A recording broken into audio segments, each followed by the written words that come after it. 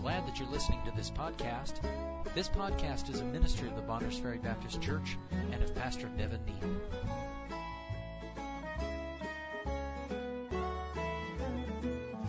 Stand if you would then, please. If you're in 1 Corinthians 1, let's start there.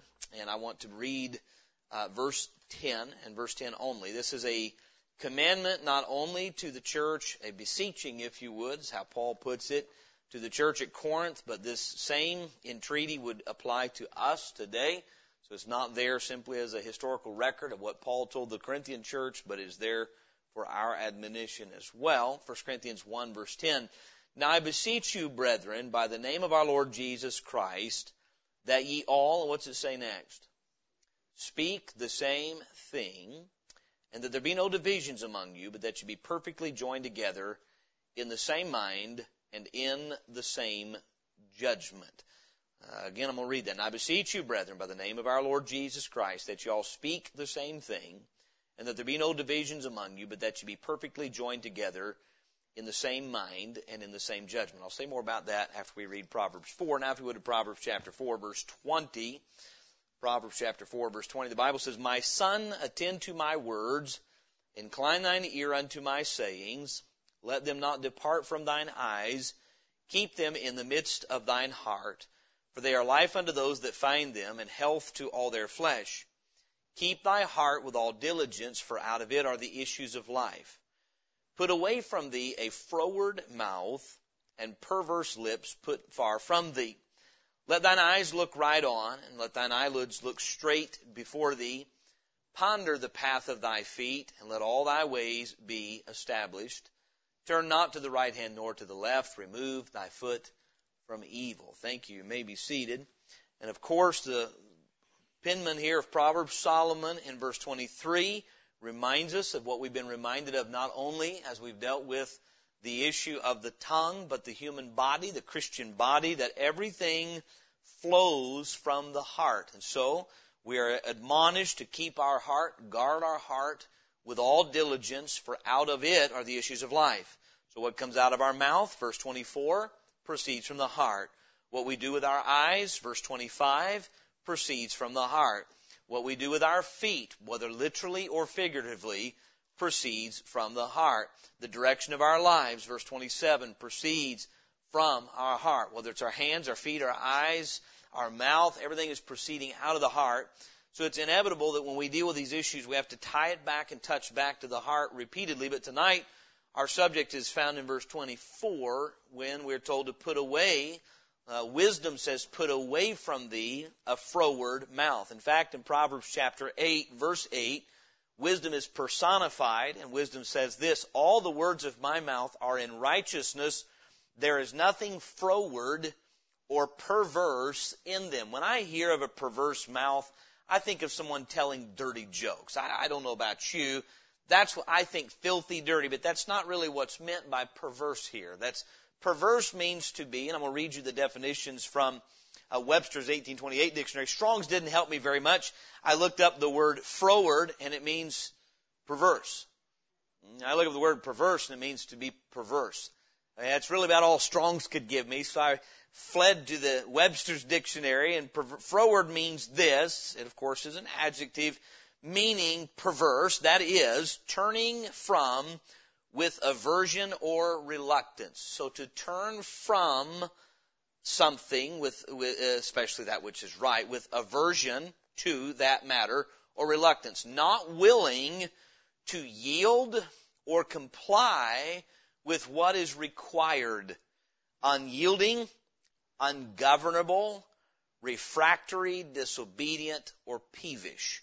Unyielding, ungovernable, refractory, disobedient, or peevish, such as a froward child. Have you ever seen a child talk back to their parents? Junior, I want you to come here. I don't want to. That's a froward mouth. Junior, I want you to go do this right now. I was going to do this first. That's a froward mouth. It's the revelation in the tongue of a disobedient will. This is really somewhat married to our message this morning. God says, put that tongue away from you. And in wisdom, you'll never find that kind of language. Perverse is to mean this. Because the definition for froward is, the first word you're going to find every time is perverse, the meaning of perverse means literally turned aside, hence distorted from the right. Someone that is turned aside from that which is right, distorted from that which is right. To be obstinate, this is the second definition of perverse, obstinate in the wrong, disposed to be contrary, stubborn, untractable. Can mean to be cross or petulant, peevish, disposed to cross and vex. So I believe the word we'd find that we've been using and seeing much on Thursday nights is the word gainsaying. A gainsaying tongue is a froward mouth. It is a speaking in opposition to righteousness and truth. Now, I cannot say, and I'm glad I cannot, that this message is given tonight because of the tremendous problem we have with this in the church. But may I say this, how many of us are still living in a body of flesh tonight? Then this is needful to each one of us, whether by prevention or correction, it doesn't matter. And so the Bible has quite a bit to say. There's a number of verses in Proverbs that deal with frowardness in general. Okay, frowardness in general. But a froward heart will be manifest in a froward mouth. Let me try to give you another example to just give us some definition here tonight as I can best understand what frowardness is in the mouth. Let's say, and we'll just use the home as an example, you have parents who God has placed in that home to rule in the home, to establish boundaries, to establish consequences for wrongdoing. That's the idea of ruling. This is what is acceptable. This is what is unacceptable. This is the blessing for doing what is acceptable. This is the consequence for doing what is unacceptable, in order to teach godly character, to teach the distinction between right and wrong, in order to teach those children, if they're Christian parents, to come to the saving knowledge of the truth that you are a sinner, because here are the unacceptable things you have done that are called sin, and here are the acceptable. And you can use rule in home to teach children to come to Christ. But here's what happens. Parents instruct a child to do something, and they say, okay, Junior, I'm going to use the word junior tonight, it can be a boy or a girl, go do X, Y, or Z, and the child complies. But as soon as they get with a sibling, why do I always have to do da-da-da-da-da-da-da-da-da? You know what that is? It's really frowardness in the mouth. It is saying, I don't want to do the right thing. Now, the right thing may not be so much the chores. The chore may be washing dishes, carrying out the trash, moving some firewood, cleaning up your room. That's not the point. When that child expresses disagreement with what is required, what that child is doing is saying, I don't like obeying God. Because God says, children, obey your parents and the Lord, for this is right. We can bring it into the church, and a message can be preached on a touchy subject, and yet if the message is true and in line with God's Word and coming from God's Word, someone may get outside and say, why do we always have to hear about da-da-da-da-da-da-da? You with me? The idea is, it's what the Bible says. I get sick and tired of hearing about. And it's interesting to me, we go back to 1 Corinthians chapter 1, the Bible says that as God's people, we're all supposed to speak the same thing. Now, that doesn't mean we all go around saying, hello, I am a member of Bonners Ferry Baptist Church, and we don't say that. It's not saying we mimic the same words. The context is that we all are in agreement on what is true, and so our words are in agreement with one another. So you don't have one church member saying, I believe that the Bible is the infallible Word of God, because that's what the Bible says. It's given to us by God, by inspiration, preserved for us. Or you don't have one member saying, I have confidence in the Bible, another one saying, no, I don't. Well, I believe that we're saved by grace. Well, I believe we're saved by works. There are churches today that glory in diversities of doctrines with no certainty on what is true. Paul, under the inspiration of the Holy Spirit, said, that's not the way we want that to be. It's not the way God wants that to be. You're supposed to have the same judgment. You're supposed to speak the same things. And so what the froward mouth would do would be to rise up and oppose what is right, being unyielding. May I say this? If I have an unyielded will, I will eventually express that with a froward mouth. It's inevitable. If I know what is right, we preached this morning and dealt with this morning, Abraham had a clear commandment from God that he knew he was supposed to do. May I say this? if I do not yield to the righteousness of God's will in my life, I will one day oppose it with my words. There will come a day where I will begin to complain about that requirement on my life by God. I believe this. If Abraham had not yielded to God concerning Isaac, it is most likely that one day he would have railed on God for telling him to sacrifice him. That's what I'm trying to say. That when we have an unyielded will, it results in a froward mouth. A mouth that opposes righteousness. A mouth that uses logic to reason against the righteous instructions of our God, against the righteous judgments of our Lord. That's my comprehension of a froward mouth, and it's not about my comprehension. That's what the word means. That's what the context is in Scripture. And this is how mouths do great damage. Last week we dealt with the idea of being a talebearer, someone who loves to run around and pass information from one to another. Well, here we're dealing with someone who loves to speak up in opposition of right ways. When a right truth has been presented, as I said, by a parent, or a right truth has been taught by a teacher, someone loves to pipe up and say, well, what about this? And it's not wrong to pipe up and ask questions and get information. I hear a lot today. I hear from people who are just living in bitterness. And they say something like this. And they don't answer to me for it, but I can't help but hear the tone. I was in a Bible college classroom where I was never allowed to ask questions. And then somebody takes that for granted and say, oh, that's horrid. What kind of a professor wouldn't let you ask questions? Well, I was in Bible college one time, and I remember some things like that. We had some professors you were allowed to ask questions, but if every time you opened your mouth you were telling the professor why he was an idiot and why what he's teaching you for the Bible was not correct, he was probably going to shut you down when you tried to use your questions to teach the class. You with me? Yeah, I believe there were those that could have said of Jesus, he never let us ask questions. Because every time we asked a question, he made us look like we were bad. Namely, they were called the Pharisees. Because they didn't use questions to gain wisdom, they used questions with a froward mouth. You want to understand a froward mouth? Study the Pharisees. They loved to ask Jesus about taxes because they were so concerned about being good citizens. They were so concerned about honoring God's authority in their life and treating government like they should. They said, do you believe in paying taxes or not? No. The reason they were doing that is they were trying to take him down. They loved to ask controversial questions to him about marriage and about taxes and about anything where they might trip him up, about John the Baptist and different things. They loved to bring up that where did he get his authority? And every time he did, he would either answer them with a question or answer them with a statement that would expose that they had a froward mouth.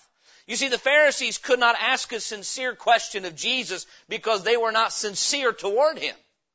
So the reason they could not speak, the only one I can think of that came to him sincerely was Nicodemus. And when he asked sincere questions, he got sincere answers. So what I'm trying to say tonight is this, I'm trying to paint the picture with God's help of what a froward mouth is. And again, I think if we studied the Pharisees, you'll find out very quickly. Let's consider three things in the book of Proverbs about a froward mouth. Number one, the revelation of a froward mouth. Just like anything else, what comes out of the mouth reveals what is inside the heart.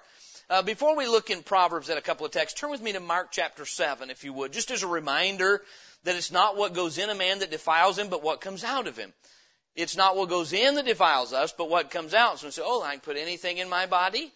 No, but when I say that I want to put certain things in my body, it's revealing of what's in my heart. I spoke to the men in the jail about this the other evening. I said, to be honest, we hear a lot today about fentanyl. It's a bad and horrible, horrible drug that's extremely dangerous.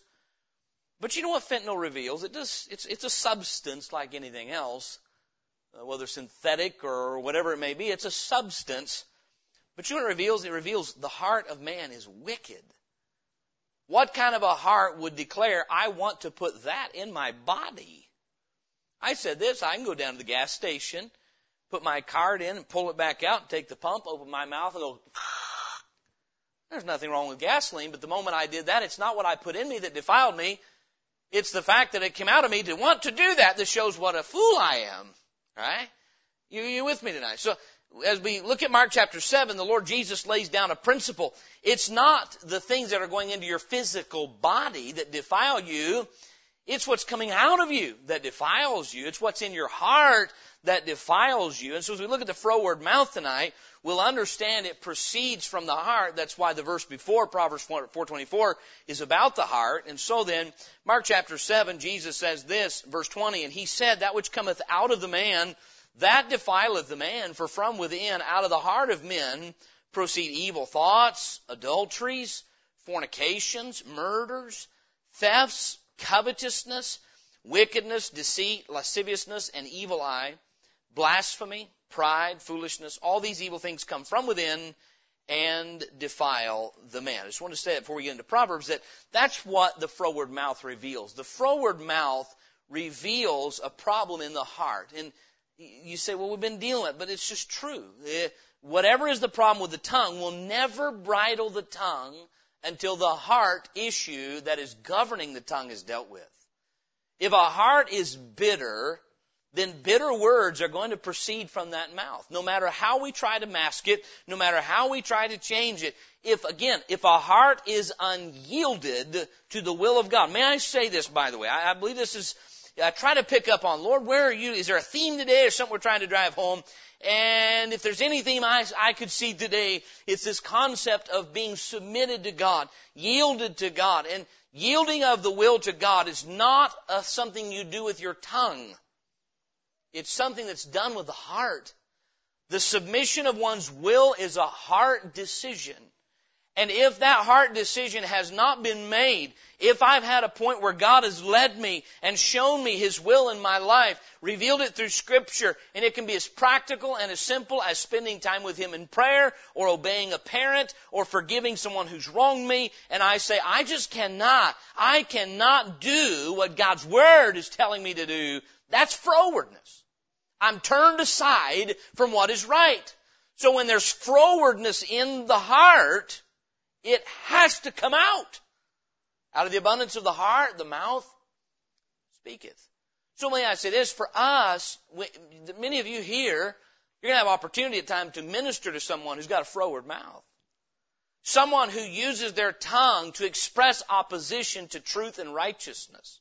Know this, getting them to talk different is not really the goal. I mean, it is. It's getting their heart different that's the goal. And so, may I say this to us tonight? We may say, I don't want a froward mouth. Well, then we got to make sure that our heart is submitted to God. Because a froward mouth is simply an expression of disagreement with God's will, with what is right. Proverbs chapter 6 then. Proverbs chapter 6. The Bible says this about a froward mouth and where it comes from. Verse 12. A naughty person, someone who does wrong, someone who is a pattern of life of doing that which is out of bounds. A naughty person, a wicked man, walketh with a what? Froward mouth. How does he make progress in life? He uses his tongue. What kind of tongue? A froward one. One that opposes truth. He goes forward in the direction he wants to go by pushing back at truth with his words. Verse 13, he winketh with his eyes. He speaketh with his feet. He teacheth with his fingers. Here it is. Why? Verse 14, frowardness is in his heart. He deviseth mischief continually. He soweth discord. Therefore shall his calamity come suddenly. Suddenly shall he be broken without remedy. We'll be back to these verses in a few minutes. But Proverbs 6:12 says, it's a naughty person and a wicked man that walketh with a froward mouth. Who walks with their mouth? You get this picture? Here's a guy going down on his face, walking. It's showing you he is not using what God's giving him appropriately. Instead of using his mouth to speak and to add knowledge to others, he is using it to go forward, meaning he's clearing a path for himself in the direction he wants to go by a froward mouth. He's turned aside from righteousness, and he has a froward mouth because he has a froward heart. The revelation of a froward mouth is you have someone with a heart problem. Someone whose heart is not yielded to rights. We've established that. Proverbs 4:23 and 24 again. Keep thy heart with all diligence, for out of it are the issues of life. Put away from thee a froward mouth. The revelation of a froward mouth is corruption of character. I believe this. It is a lot easier to try to address the outward issues of man than deal with the root issues of man. But when John the Baptist came to this earth and began preaching, he said the axe is laid to the root. I could give you a list of things in the Bible tonight, and you can find them on your own, of here are language and verbiage that Christians should never use. Here are 23 words a Christian should never utter. But do you realize memorizing that list and say, I'll never use that word, I'll never use that word, never use that word, never use that word, that doesn't really fix the problem. Because here's what I said, you may never use God's name in vain. You may never use a foul word. You may never use a filthy word and still have a froward mouth. We can still have a mouth that is used to ill affect the minds of other people toward the way of righteousness. There are people that do it all day long. They do it with their mouth and they speak with their fingers, by the way. On a keypad or a text message or whatever it may be. The revelation of a froward mouth is corruption of character. The revelation of a froward mouth is someone who's contentious in their character. Look, if you would, at 1 Timothy chapter 6, a verse we saw this morning. 1 Timothy chapter 6. Paul knew that Timothy would be dealing with people like this. 1 Timothy chapter 6, verse 4. Let's back up just a little bit. It says in verse 1, the context here is a submissive will, lining up with God's order of things. Let as many servants as are under the yoke account their own masters worthy of all honor, that the name of God and His doctrine be not blasphemed. I mean, we treat our bosses correctly, not because necessarily the boss is the best, but because we don't want God to be misrepresented. If we're a bad servant or a bad employee to our master, if we are obstinate and hard to get along with and won't obey, we're going to bring shame, blasphemy to the name of God. Verse 2, and they that have believing masters, let them not despise them because they are brethren, but rather do them service because they are faithful and beloved, partakers of the benefit. These things teach and exhort. You teach servants to be obedient to their masters as they ought to for the name of the Lord and for the sake of brethren. Verse 3, if any man teach otherwise and consent not to wholesome words. You know what the context is? He's froward. You've been given wholesome words and says, well, I just don't believe that. I just don't believe that. I don't agree with that. I don't like that. Well, even the words of our Lord Jesus Christ and the doctrine which is according to godliness, He is proud, knowing nothing, but doting about questions. I wish Paul would speak his mind here. If a person can't agree with what I've just put forward, that you ought to treat your masters right with subjection, not because the master is perfect, not because he can't err, but because you're representing God. And if the master is a believing brother, you ought to serve him instead of causing a problem. If somebody has a problem, so the context here is not the infallibility of Scripture. The context here is not the virgin birth. The context is how we behave as employees. Isn't that a secondary issue that doesn't matter? But Paul said, if any man teach otherwise than what? Than what I've just said about servants and masters. And consent not to wholesome words, even the words of our Lord Jesus Christ, and the doctrine which is according to godliness. He is proud, knowing nothing, but doting about questions and strifes of words, whereof cometh envy, railings, envy, strife, railings, evil surmisings, perverse. There's that word. Hear that? Perverse, that's froward. Perverse disputings of men of corrupt minds, and destitute of the truth, supposing that gain is godliness. From such withdraw thyself. There are debates you can get into today over the Bible that will make your head spin because of the list as long as your arm that folks can give you for why the obvious conclusion that we should come to as Christians from the Bible is not applicable to us as Christians. Meaning there are froward men who just don't like wholesome words.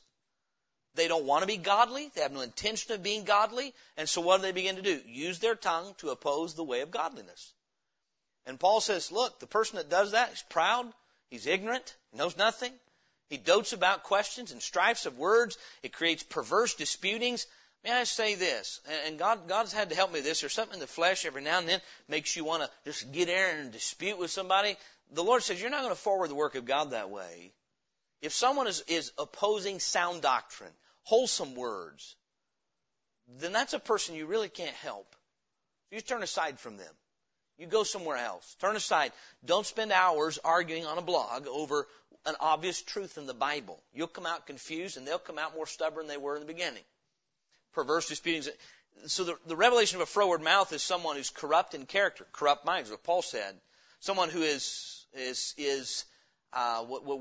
contentious in character, they're contentious in their nature, if you would, because they are conceited. Frowardness is the product of pride. Is that not what Paul said? He is proud, knowing nothing. Only by pride cometh contention, but with the well-advised is wisdom. And there will always, I'm not trying to be negative today or pessimistic, but there will always be people. God will help you with something in the Bible. He's going to show you something that is directly applicable to you. You're going to plug it in because you love the Lord, and you're going to meet somebody who's going to say, who taught you to do that? Who taught you that as a Christian you can't go out and have a good time dancing on Friday night? That is not what the Bible teaches.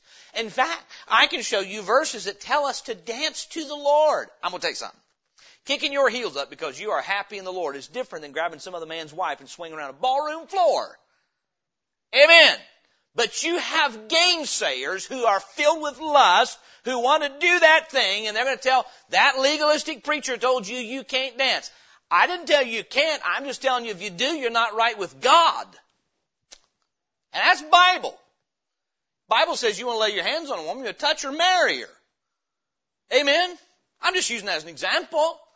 But there are gainsayers today who say, well, Pastor, that is not a doctrine related to our salvation. We should not cut people off over such non-issues. Well, that's not what Paul said. He said, if it's a froward, opposing mouth, turn aside. Turn aside. You know what? What I just said to you about dancing, those are wholesome words that are according to godliness. That'll help you honor your marriage if you're married. It'll help you honor your future marriage if you're not. There are some wholesome words about how to conduct ourselves when we're using the Internet. Got a question for you. Where are you going to find Bible verses specifically about the Internet? Somebody help me. Last time I checked, the book of Hebrews doesn't say, when thou art on the Internet. No, it's not there. But you can take the Bible and apply it, and there are wholesome words that are according to the doctrine that is according to godliness. That's what Paul did. He said, here's something that will help you have a good testimony with your boss, with your master, if you behave this way. And there are going to always be those people that don't want to do right. They're going to speak up. They've already decided they want to be immoral. They've already decided that they want to pursue money. They've already decided no one's going to run their life. And so when some good application of the Bible is made, the froward mouth opens, and then it reveals behind that mouth a corrupted, conceited, contentious character. So we can know this, by the way. The best thing to do then when you find someone like that, say, you are conceited. No. We're not froward police. The best place to look and say, is this on me? Do I do this? When there's some truth brought up that's convicting to me, do I immediately start telling why it doesn't apply? Do I immediately start going into argument and self-defense mode? That's froward mouth. But meditate on it. And if the truth doesn't apply, my mom used to say, she would come in the schoolroom in the morning and she would start saying, somebody left some clothes out this morning here and somebody didn't clean this up here. And I'd say, Mom, it wasn't me. She said, look, if the shoe doesn't fit, don't wear it. Of course, her insinuation was, but if it does, put it back where it belongs, right? My point would be, sometimes that piping up, that was not about anything but feeling convicted over my own laziness. And many times when God speaks to us, our mouths open first in opposition to the truth.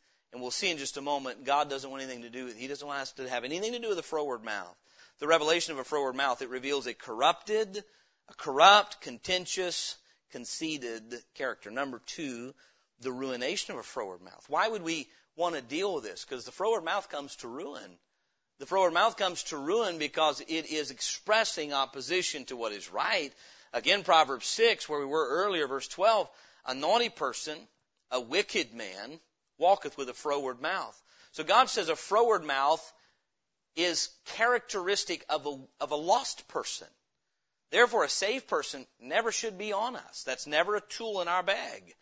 A naughty person, a wicked man, walketh with a froward mouth. Verse 13, he winketh with his eyes. He speaketh with his feet. He teacheth with his fingers.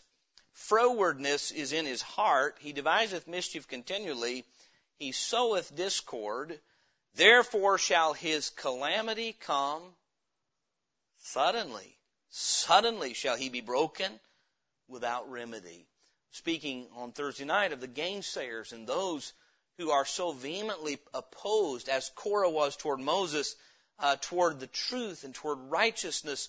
There are men who are devoting hours of their day to debunking Bible truth and claiming to be Christians in so doing. And I look at that and I say, someday that person's going to go, it's going to catch up. He that being often reproved hardeneth his neck shall suddenly be destroyed, and that without remedy. I'm going to tell you something. When you get to the place where your relation to truth is that you're not only not submitted, but you are verbally opposing, you're in serious trouble. Whoever it may be, serious trouble. When we get to the point where I'm not only willing to not obey the truth in my life, but I'm going to use my words to try to get others not to and to join me in that, that's a serious issue. And there's sudden calamity, the Bible says, for the froward man with a froward mouth. Look at Proverbs 10:31. Proverbs 10:31. This is figurative speech, no doubt. The Bible says in verse 30, the righteous shall never be removed, but the wicked shall not inhabit the earth. The mouth of the just bringeth forth wisdom, but the froward tongue shall be cut out. Verse 32, the lips of the righteous know what is acceptable, but the mouth of the wicked speaketh frowardness. You say, what do we do then if we ever disagree with something, with each other, or perhaps with you as the pastor? You preach something, and my conscience is like, I cannot accept that. We could do what we ought to do. Say, hey, can we talk about that? How do you realize you and I can disagree without being froward? Now, I'm not encouraging disagreement. We're all supposed to speak the same thing. But let me give you an example. The Apostle Paul shows up one day, and there's the Apostle Peter and Barnabas. And prior to some Jews coming from James, Peter had been eating with Gentiles. Been eating with some Gentiles. This is all outlined in Galatians, I think, chapter 3. And he had no problem because he knew that the gospel of the Lord Jesus Christ had broken down the wall between Jews and Gentiles, so they were all saved by grace and in the same family of God, and they could commune and fellowship with each other. But when these over here who believed that salvation had to be coupled with circumcision and the keeping of the law showed up, all of a sudden Peter withdraws and he won't eat with them anymore. And the Apostle Paul, being the hawk that he was, I don't know of a better word, he looks at that and says, that ain't right. So then what he does is he pulls old Silas over later and he says, let me tell you what Peter did. What a skunk. I was there with him one day. What a hypocrite that Peter. And he went and told everybody else about Peter, because if he could bring Peter down, now Paul would be the chiefer apostle than Peter. No, that's not what Paul did. You know what Paul did? He walked right over to Peter and he said, what are you doing? Why were you eating with Gentiles before those guys showed up, and now that they showed up, you're not? Paul said, I withstood him to the face. My understanding is he didn't shout at him. He didn't scream at him. But he did go and say, Peter, you're wrong. As I said this morning, being disagreed with is not persecution. I mean, I say this, if we love the truth, it doesn't bother us to be challenged if someone says, there's a truth you missed. But I mean, there's a difference in that and someone being froward. Someone deciding, I don't want to do what's right, and you just said something that's right, so I'm going to tear apart what you said because I don't want to do what is right. It would be like if Peter said, well, Paul, let's just get into this, shall we? You come over here making me look bad in front of everybody. Let me talk about who were you before you got saved. What are you now? You back to persecuting Christians again? Is that what Peter did? You know, we understand the context of Scripture. Peter knew what was right. Later, he writes of Paul that Paul's epistles are Scripture and that they need to be listened to and not wrested as men do other Scriptures. Obviously, Peter never carried an ounce of bitterness. You know why? Peter wanted to do what's right. There are ways for you and I to live in fellowship with one another, but frowardness of mouth, verbal opposition to righteousness and truth is never part of it. God will never call anybody to start a blog that is froward, that is constantly picking apart good, sound doctrine that leads people to live godly lives. So the men that say they're working for God to do that and revolutionize the Christian community are liars. They're just froward. And God says you need to have nothing to do with that. Once we're saved, frowardness is to be part of our past not part of our present. We'll get to that in just a minute when we deal with the replacement of a froward mouth. Let's look at Proverbs 17:20. We'll wrap up here in just a minute. He that hath a froward mouth findeth no good.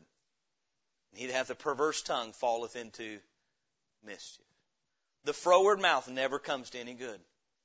Never. By the way, experience is not always the best measure of truth because it's subjective.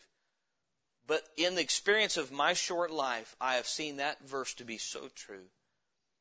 Froward mouths never have joy. Yeah, anybody else ever notice that? Sometimes when someone's froward, whether it's froward against the gospel or it's froward against godliness, I think, I don't know what your argument is, but whatever you got, I don't want it. If I have to have your disposition to believe what you believe, I'd rather be ignorant and not have it. Because froward people, never comes to good. They never affect godliness in other lives.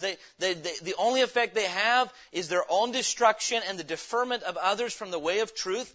The Bible says, he that hath a froward heart findeth no good, and he that hath a perverse tongue falleth into mischief. You get into trouble because you're running from what is right. And so then that's the way it works. So that's dealing with the ruination of a froward mouth. It comes sudden calamity, falling into mischief, being cut out. That's what Proverbs 10:31. The mouth of the just bringeth forth wisdom, but the froward tongue shall be cut out. Young people, on this Sunday night, you often get a little more attention for whatever reason. I want to say this to you. You ought to purpose in your heart tonight, God being my helper, I'll never use my tongue to oppose the way of righteousness. I'll never mock a person who's living a more godly life than me. That's frowardness.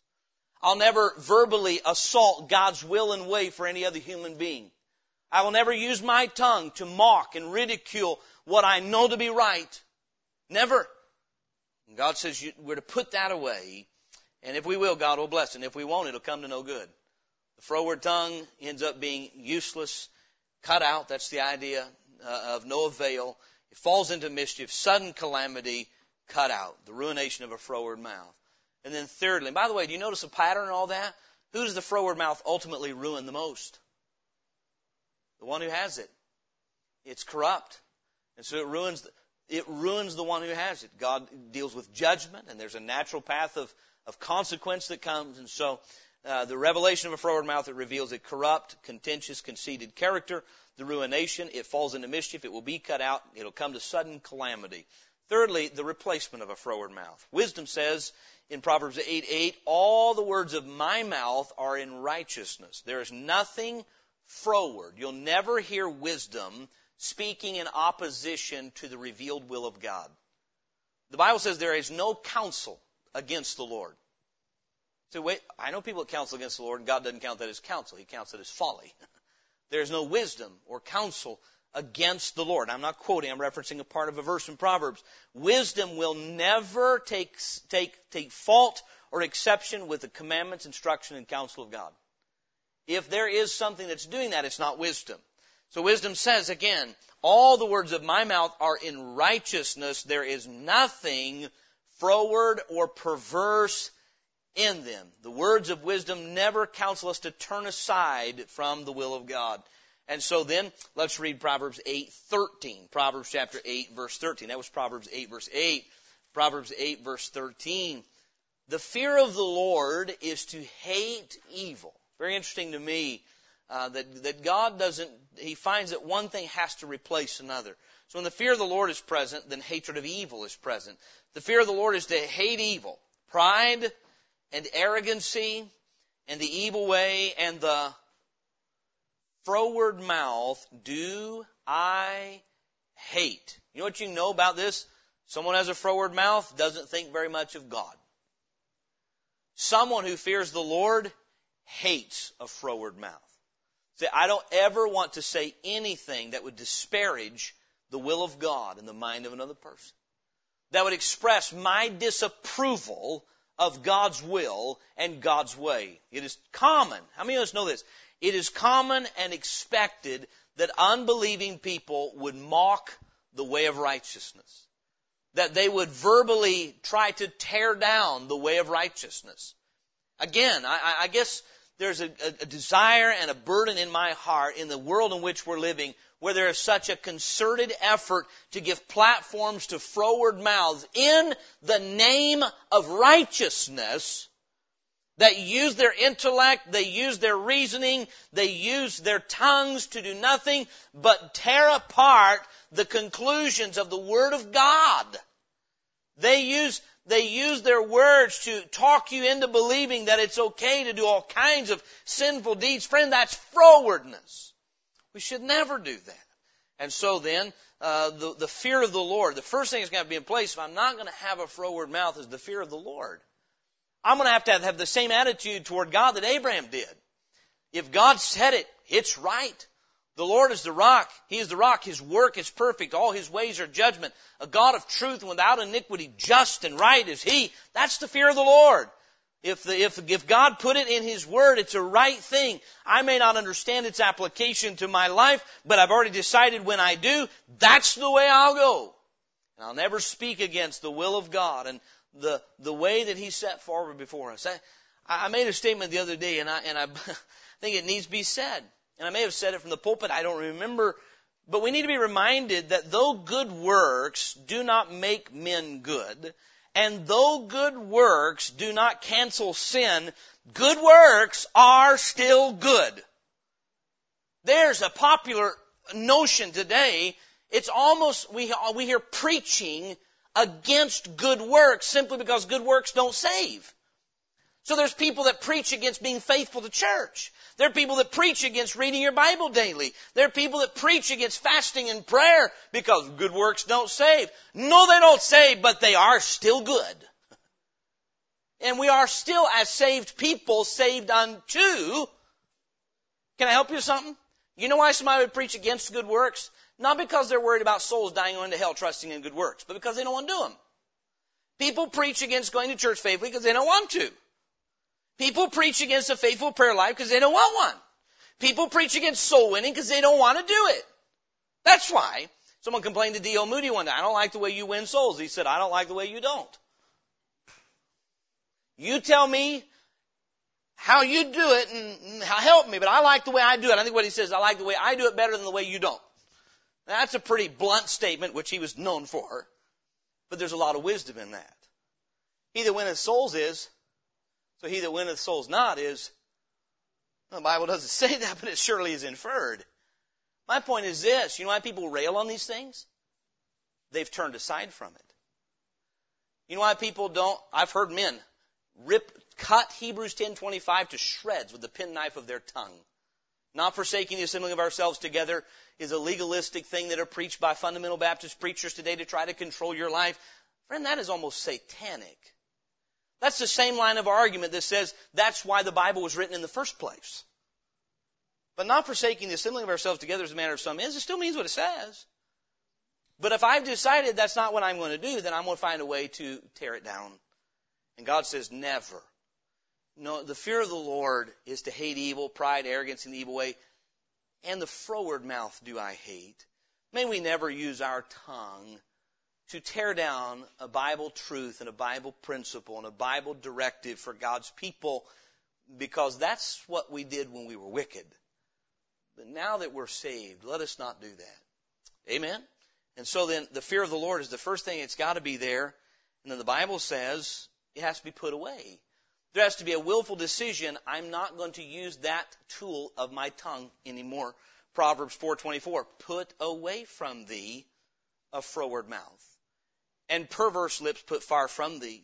So the fear of the Lord has to be there first. I have to have a proper attitude toward God, saying all His ways are right, and I will not disparage or disrespect any of God's ways. Number two, there has to be a willing and willful putting away of the froward mouth. I refuse to use my tongue in that way. If I can't use it to edify someone in the will of God, I'm not going to use it that way. And then thirdly, it must be replaced with wisdom from God's Word. What does wisdom say? All the words of my mouth are in righteousness. There is nothing froward or perverse in them. It's stated this way in James chapter 3. James chapter 3, it talks about wisdom that is from above. James chapter 3, verse 14. But if you have bitter envying and strife in your hearts, glory not and lie not against the truth. This wisdom descendeth not from above, but is earthly, sensual, and the term we used a minute ago, devilish. For where envying and strife is, there is confusion and every evil work. But, the wisdom that is from above is first pure, then peaceable, gentle, and easy to be entreated, full of mercy and good fruits, without partiality and without hypocrisy. And the fruit of righteousness is sown in peace of them that make peace. May God help us tonight to define, identify, recognize a froward mouth, and know that God says if you fear the Lord, you have to hate that. You have to hate that mouth that expresses the wisdom of not obeying God. Does anybody know what I'm talking about tonight? There are people who use their tongue to defend the wisdom of disobeying God. They've developed entire doctrinal systems or entire defenses for ignoring the clear instruction of the Holy Spirit through Scripture and said, but this is why it's okay. Some even pastor churches or evangelists. God forbid. The froward mouth is to be a thing of the past, not a thing of the present for the Christian. The fear of the Lord is to displace it in the heart. The fear of the Lord is to displace it from my tongue. Put a froward mouth. What does he say? What does the Bible say about that? Put a froward mouth, put away from thee a froward mouth, and perverse lips put far from thee. Now, I believe there's a second application to that.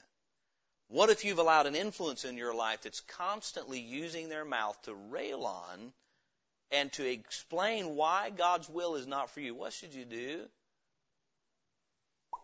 Turn it off. Say, well, it's a human. Separate. Paul told Timothy, he said, from such turn away. You and I don't need people competing with the Holy Spirit of God in our lives telling us why His will is bad. That's what a froward mouth does. It tells you why the will of God revealed in the Word of God is not the will of God and why it's not right. Because they've already decided that's not what's right for them. You know what? I believe this with all my heart. I have a pastor friend of mine. He says, I'll die for your right to be wrong. I agree with him. I believe the liberty of every person to make your choice is God-given. But when we start using our tongue to defend our bad choices to other people, it's frowardness. And at that point, I have liberty to walk away. I have liberty to turn the screen off. I have liberty to throw the book away. I have liberty to say, you can exercise your liberty and turn aside from God's will and God's way. That is your choice. But I don't have to fall under your influence to defend you, agree with you, or go along with you. Because your disobedience and froward mouth are going to affect me to go your way. Amen? I hope this makes sense tonight. Put perverse lips far from thee. I'm going to help you. Young people, you listen to me. If you decide to hang around somebody that is constantly expressing why they don't agree with doing what God wants them to do, you will join them. The Bible says evil communications, be not deceived. Evil communications corrupt good manners. If you decide to live a godly life, you're going to have to confront some froward mouths. And God says, here's the only thing. Put it away from you. Put it away from you. Don't expose yourself to that which is going to turn you apart and turn you aside from wisdom. Keep thy heart with all diligence. Put away from thee a froward mouth.